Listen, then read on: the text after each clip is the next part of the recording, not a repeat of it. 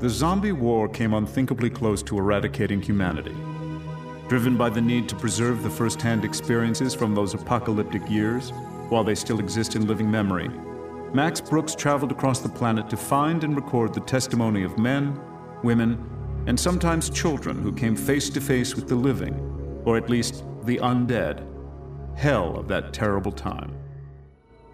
That's an excerpt from the audiobook World War Z, An Oral History of the Zombie War by Max Brooks. And this is Artworks, a weekly podcast produced by the National Endowment for the Arts. I'm the host and producer, Josephine Reed. Anyone who has even a marginal interest in popular culture knows the hold that monsters have over our collective imagination. Vampires, zombies, werewolves, and wizards have played central roles in many popular books, movies, television series, and video games. So what's going on? Why do monsters continue to enthrall us, and how did that fascination begin? Those were the questions that animated Matt Kaplan, a noted science journalist and a mythology enthusiast. His book, The Science of Monsters, The Origins of the Creatures We Love to Fear, looks at scientific discoveries that help explain what inspired the creation of monsters, why they've endured, and how they've evolved throughout the ages. When I spoke with Matt Kaplan recently, I wanted an origin story from him. What made him begin to think about the scientific origins of monsters? I went to this high school in Los Angeles, and when I graduated, I decided I really didn't want to do anything other than studying paleontology, which was my love. And so I started working with fossils at the university level, and when I finished university, I realized I really liked writing in the student newspaper. I really liked doing student radio and talking about all the different fields of science. And science journalism just fit me like a glove. I got to study biochemistry, I got to study psychology, I got to study paleontology and write about it. And many years into this, I got a call from my old history teacher at high school, and he said, look, I'm teaching a module in the history course about monsters and using them as a vehicle to get students excited about the people of the age. So I'm talking about Medusa, I'm talking about the Minotaur, I'm talking about the Nemean lion, and I'm trying to explain to students that this is who the Greeks were. Their monsters were no different from our monsters, and realized that, it's like Ridley Scott's Alien. It's a monster. It was something that was useful to people of the age. And he said, I'm getting questions from the students asking me, was there something based in the real world that led them to come up with this ridiculousness of a woman with snakes in her hair that can turn you to stone, or a half man, half bull living underneath the ground? And he emailed me these questions as they were coming in because he knew I was a science journalist, and said, so? I wrote back to him and said, well, come on. I mean, Medusa, there were fossilized bones all over the Middle East where these myths were coming from. It's not uncommon to find human bones that get dug underground. After you die, you fall into a ditch or what have you, or bones end up in a cave. And it's totally natural for minerals to move through these bones as groundwater passes by and for the bones to become stone. It's a natural process. It's called fossilization.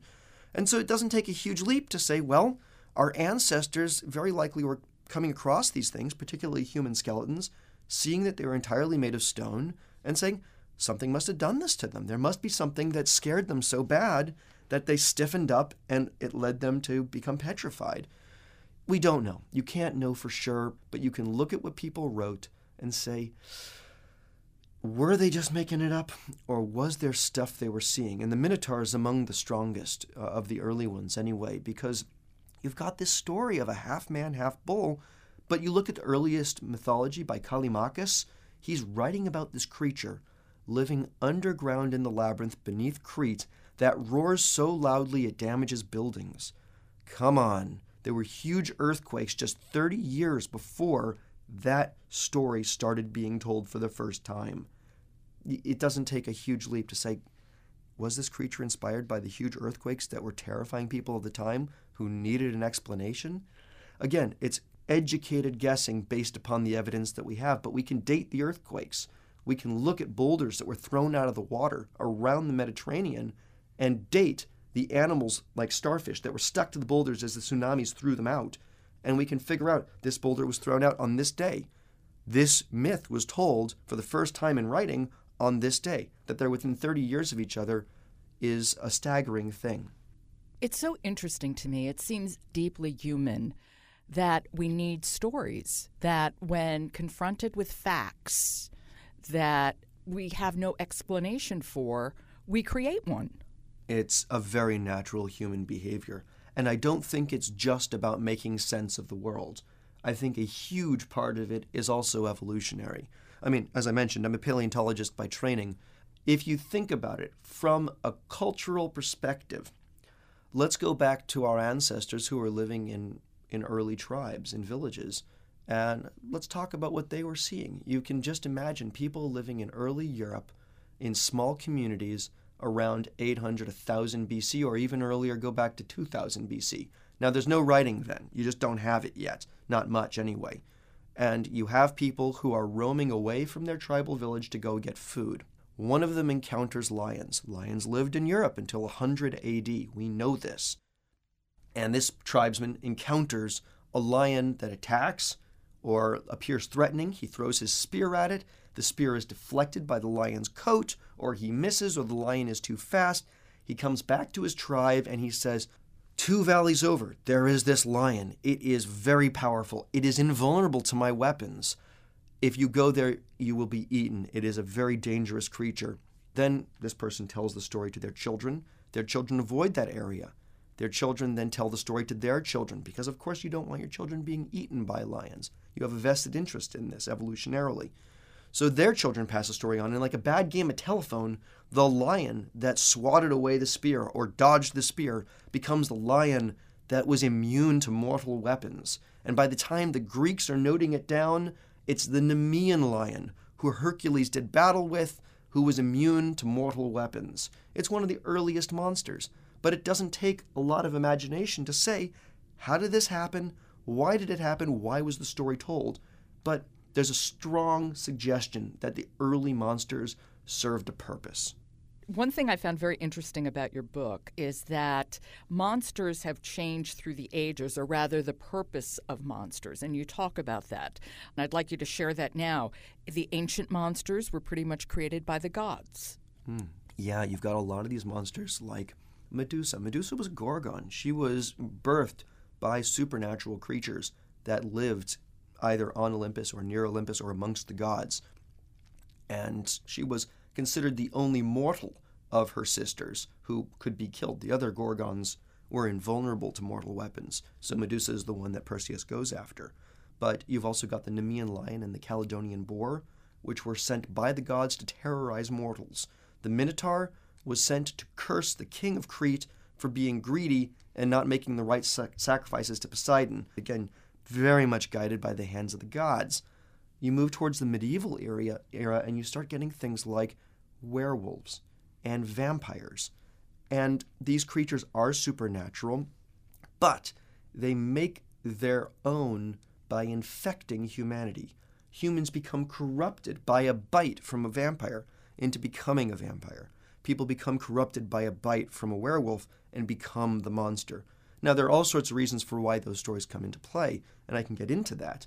But the reality is you've got a distinct shift from monsters that are just sent there by the gods to a lot of monsters that are transforming humans into monsters. And then, of course, you've got later monsters like Frankenstein and the dinosaurs in Jurassic Park, which are crafted by the hand of humanity. This is created by science to terrorize mortals. Most of them are the results of experiments gone wrong, but it's humanity that makes it so. And we're still fascinated by these. You've got Rise of the Planet of the Apes a few years back. The primates are given these drugs that make them highly intelligent. But what's interesting in these most recent films is you've got these monsters, some of them created by humans, and you are sympathetic towards them.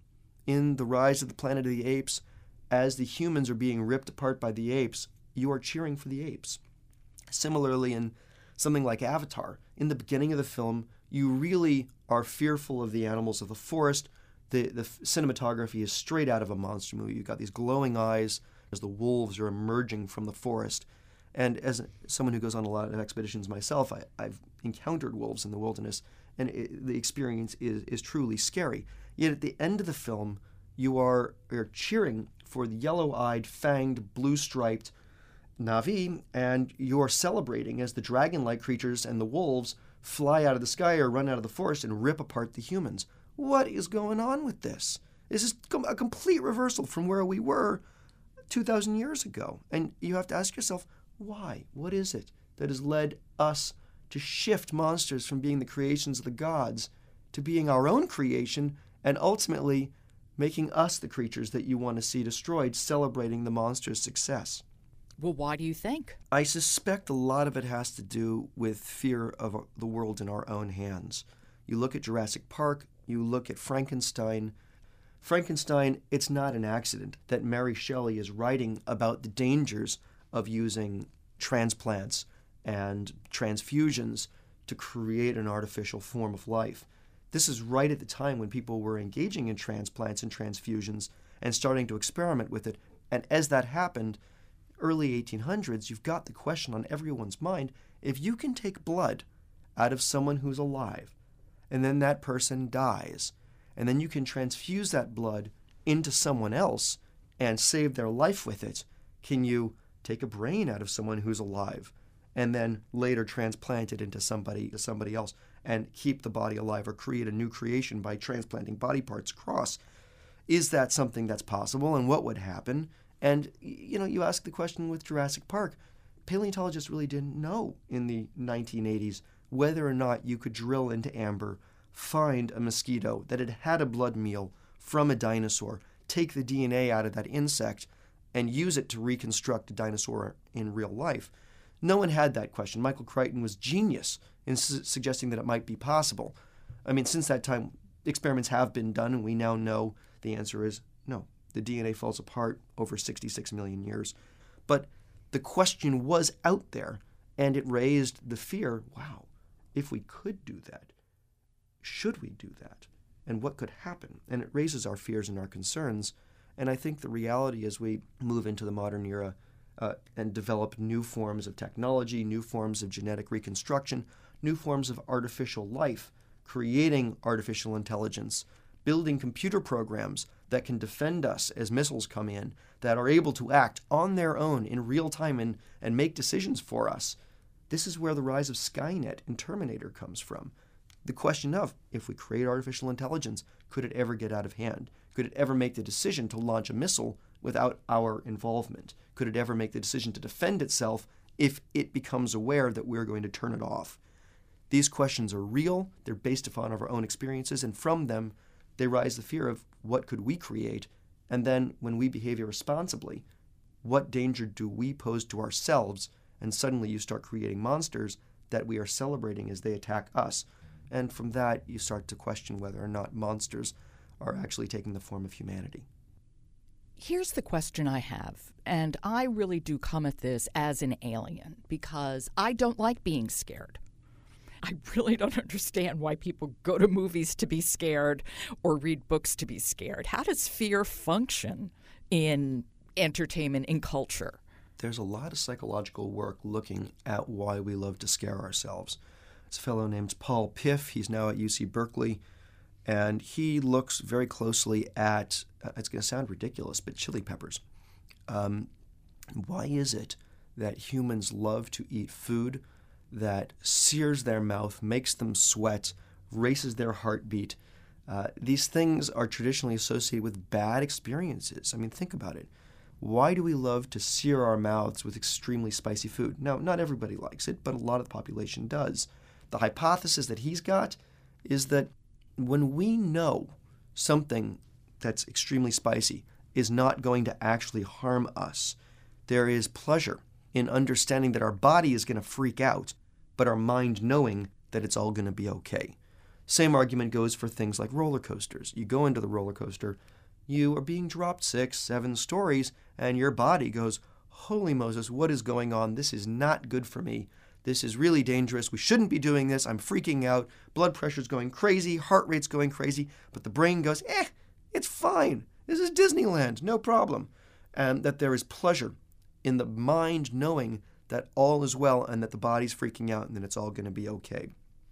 The same argument can be made for really gory things, and the same argument is being made that scaring ourselves plays the same role. Now, not everybody enjoys it, but you've got variation in the population, and not everybody is going to enjoy it. But enough people enjoy it for it to be potentially linked to this idea that we actually love having control over our body and understanding that the body's freaking out, but all is well. I want to talk about vampires because the vampire is certainly undergoing a renaissance at the moment. What do you think the current allure is for vampires? Yeah, looking at these vampires, I was asking myself, what's the deal? Why do we have some people so fascinated by this new vampire type? Some people are fascinated with the old vampire type. What's the difference between them? Why has the vampire gone from being evil to now being associated with good? And where do vampires start? And I think it's really interesting to go back to 1100 AD when you've got the appearance of the first vampires and ask myself, how are those different from the ones that we've got now?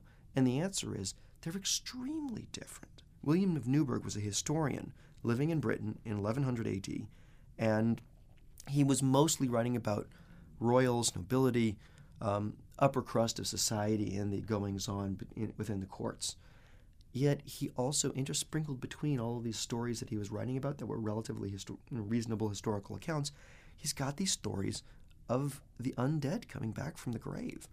And he was taking this stuff relatively seriously. One such story he talks about involves a town where a man dies, and people bury him in 10 to 15 days after this man dies of apparently mysterious circumstances. Many of the people who went to his deathbed begin to fall to this curse that killed the man as well. They fall ill, people come to visit them during their last days, and then they bury them.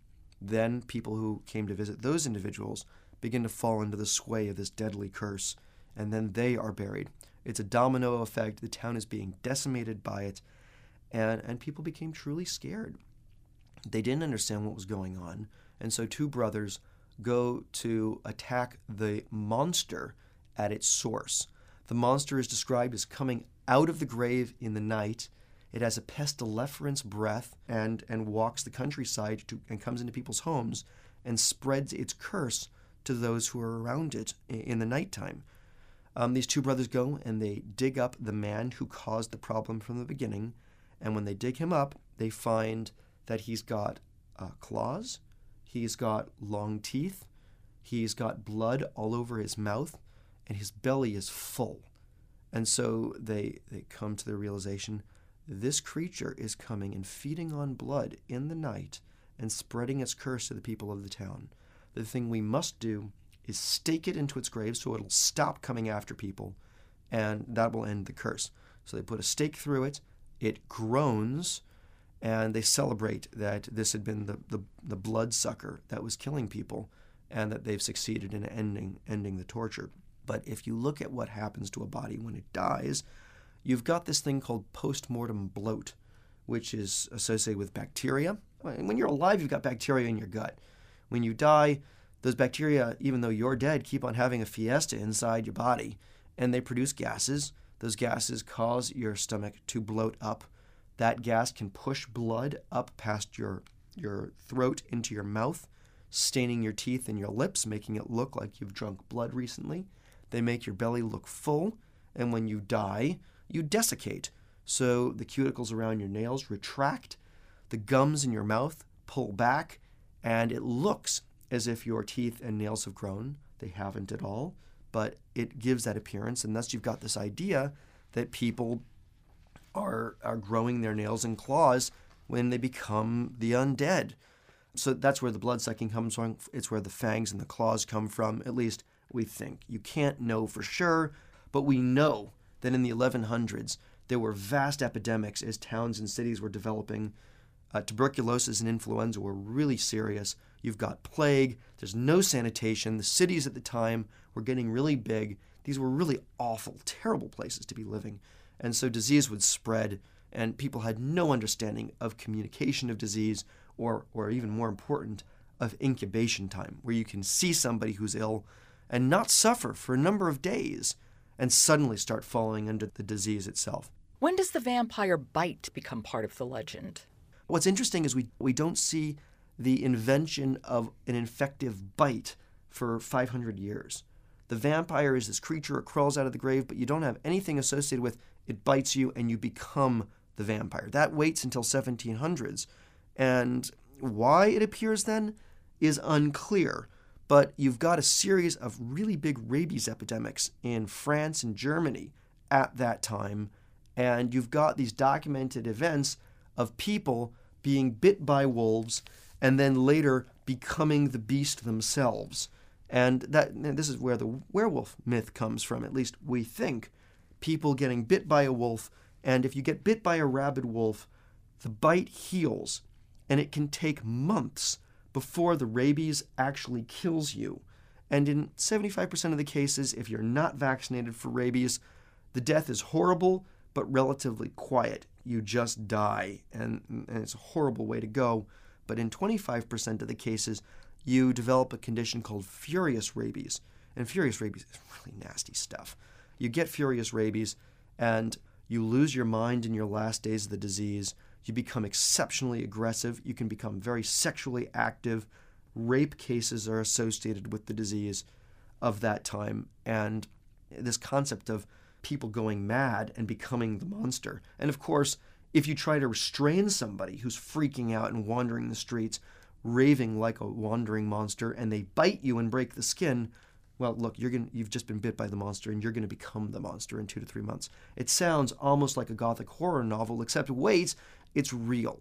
And we know all about this stuff because rabies has been studied pretty extensively, and it's really interesting because people who suffer from furious rabies during their last days of life, their brains are so screwed up, they do not respond well to strong stimuli.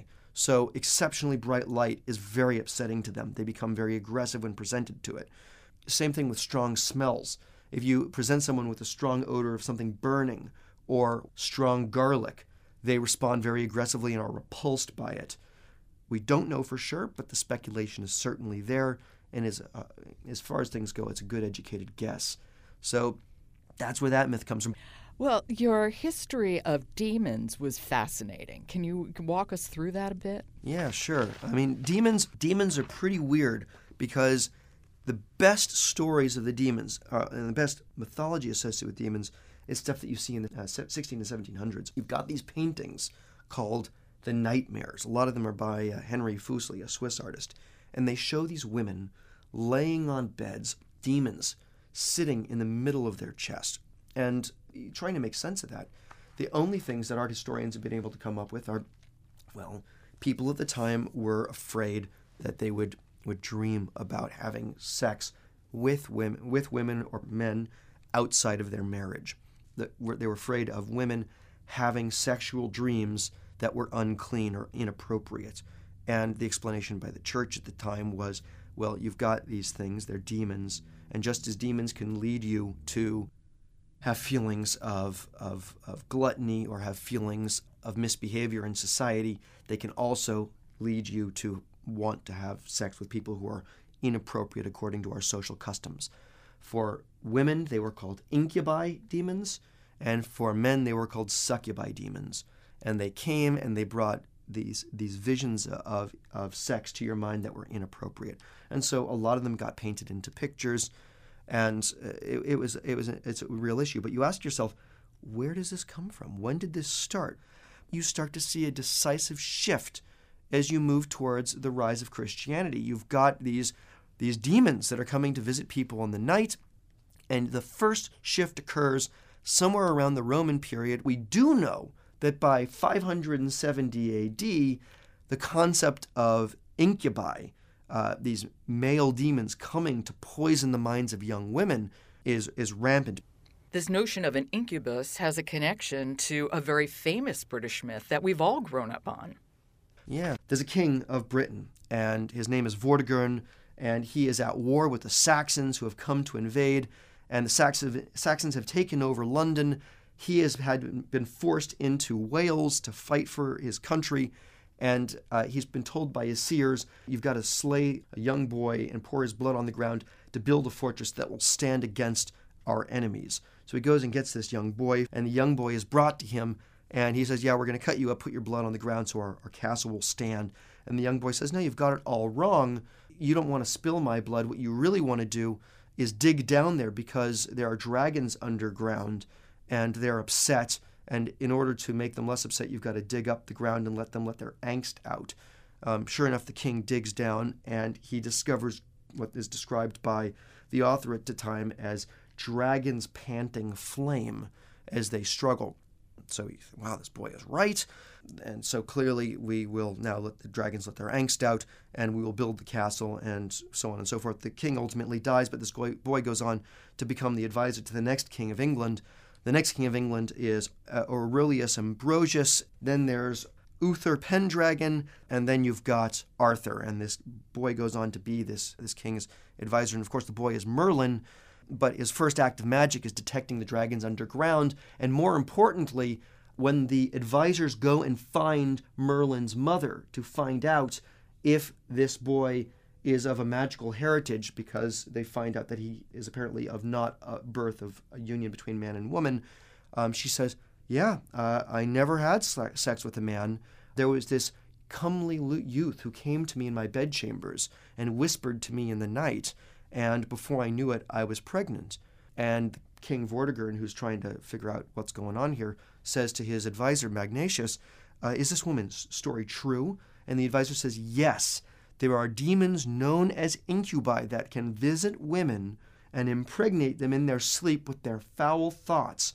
So Merlin is viewed by Vortigern from a very early time as not just being magical, but being magical because he is a half-human, half-demon.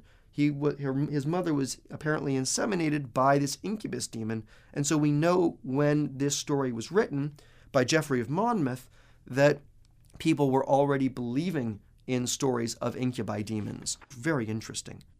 And dragons have endured since antiquity, and it strikes me as very interesting that the king would simply take Merlin's explanation, well, there are dragons beneath, as, oh, okay, well, let's figure that one out. It's amazing, actually, because you look at the story of Beowulf. There's a dragon that some grave robbers went in to go and steal treasure from this ancient tomb.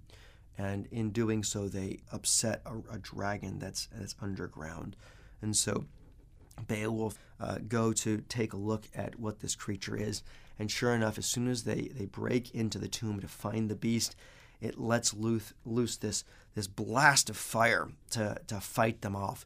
And Beowulf stabs at it mightily, and the fire is described as smelling terrible and being fierce, and Beowulf is killed in the process, or is mortally wounded.